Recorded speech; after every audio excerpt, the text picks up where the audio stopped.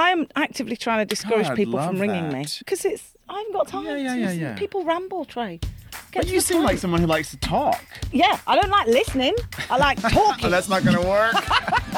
Getting to know Trey has been so much fun. It's not just the shows. We spent some time having a bit of a chat and soon found that we had a natural chemistry. So some of the conversations against mundanity and talking about the news stories of the week is where we found that we really gelled together. I feel like you're like I mean this in a good way, like you're the kind of the inside of a nuclear power plant. You're like this kind of like this engine of energy. It's like just bringing like sass and verve and life, sometimes little explosions wherever you go. Oh my gosh, I love that. Do you want to speak at my funeral? I hope it's not for a long time. No, I'm having two. I'm having the fun funeral first. Yeah. And then the second funeral when I'm really dead. Everyone has to come in drag or dressed as a piece of fruit, but you can't come to that one if you haven't come. I'll come to your funeral. I want to be alive so people can say that and I can hear it. I think you are all those things. There's also the stories that you tell and the wisdom you distill. But I think what I love most about you is this person who's, I think, really trying to make sense of life, trying to help other people, trying to be helped. There's the fun, there's the verb, there's the life, but I think there's also a lot of depth to you. Yeah. It's easier for that to come out with some people than it is with others. I think there's often an investment in our culture on the surface stuff and like, were they inspiring? Were they interesting? And that's all great.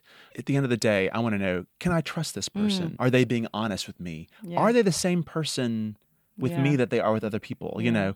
And so, one of the things I always say, which is this is so nerdy. I'm sort of a nerdy person. The root word of monk, I say this all the time, is like someone who is the same person wherever they are. It's like mono, the same human being, no matter where they are. And that's what I feel, that's what I want to be in life. Yeah, I'm not there yet. Yeah. Where I learn how to do that is in like deep relationship. Yes. Hope and anchor. I've never owned a cat, but I've had friends' cats who like all cozy up to you. Oh, I want to be your friend, and then scratch your eye. Cats will, whether they're watching a mad axe murderer or a fly, have the same expression. Yeah. Which is why you can't trust cats. You can't trust a cat. Because you don't know what they're going to... And also, you don't own a cat, the cat owns you. You're never friends with a cat. You have a... You're casual You have a acquaintances. master-servant relationship. It's really imbalanced. It's the power imbalance in the cat relationship. I used to have a cat, and it ran off, actually, because it didn't fit in. But this cat used to look at me like, I have a mild regard for you. And that was the best it ever got. Whereas now I have a dog. This dog, it doesn't matter what's going on. It loves me more than my children, my husband. Yeah. There's a psychologist that calls that unconditional positive regard. Yes, so the cat has mild regard. The psychologist says unconditional positive regard. That's what a dog has. Definite and that's what I need. Yeah. That's what I want. So we have a dog called Iris we just adopted her 6 months ago. We got her when she was 2, so she's still puppyish. Labrador, yeah. Okay. Full of energy. As she's gotten to know us, she's moved from being aloof and sort of suspicious because she didn't know us till today. She came in and sat in my lap and curled up at me let me look at her. And so dogs for sure. If I was a Friends character, I'd be the brown one who never gets any airtime. Because if you look at that show and count the brown faces, I think there were 2.5. For the whole series. Yeah. I was never into it when it was on because it just felt like that's not... Just white people. I didn't even notice that, actually. Didn't notice that at the time.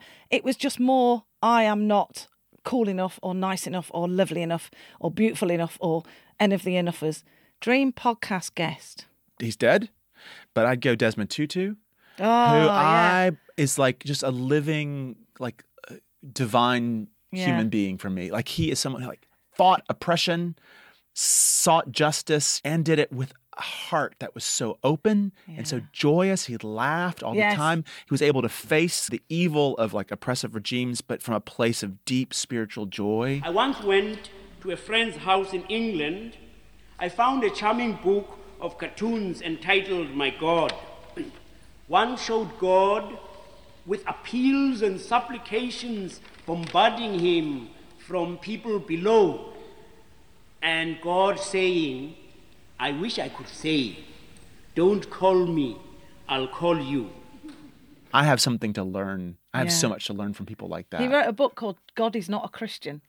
Did he? Yeah, it's just I don't so know sassy. that book. Did he write it? Someone else might have written it. Somebody gave it to me. It's true. God isn't, in my opinion. But I just liked his mischievous naughtiness. Who would you have?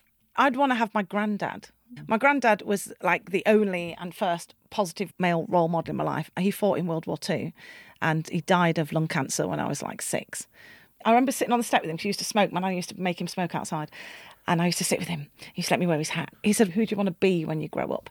And I said, I wanted to be a princess. And he said, but you're already a princess. And I was like, oh my gosh, that's so cool. I'm like, which kingdom? He went, you're my princess. I'm like, I want to be a proper one.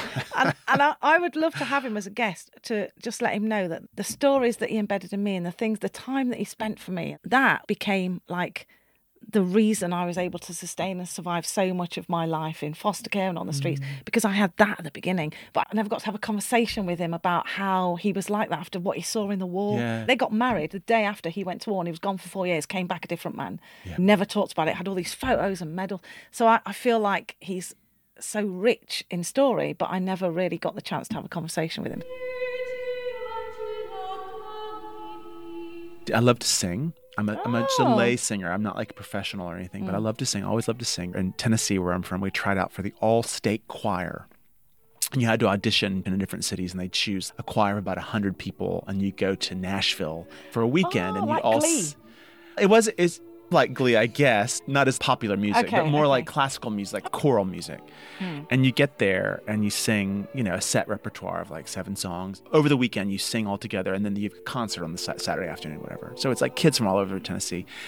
And one of the happiest moments, this feels a long time ago, I was like, I think 13 or 14, was the first, when we all were sitting on stage, all 100 of us, and the conductor brought us all in, and hearing all those like pretty gifted kids singing together, I can still remember the feeling of being among like just pure, it was just folk, there was no piano or orchestra, it was all just like voices, like just being in the middle of this like really thick harmony on stage with all these kids who love to sing. So sort of me, geeky, nerdy, in the closet at that point, gay Trey was like on stage. I just felt like I can still remember feeling enveloped by the sound and the joy of singing and other kids who were sort of like me and loved music. Yeah, that was one happy moment. I've got a lot, but that's one. That sounds amazing. It was.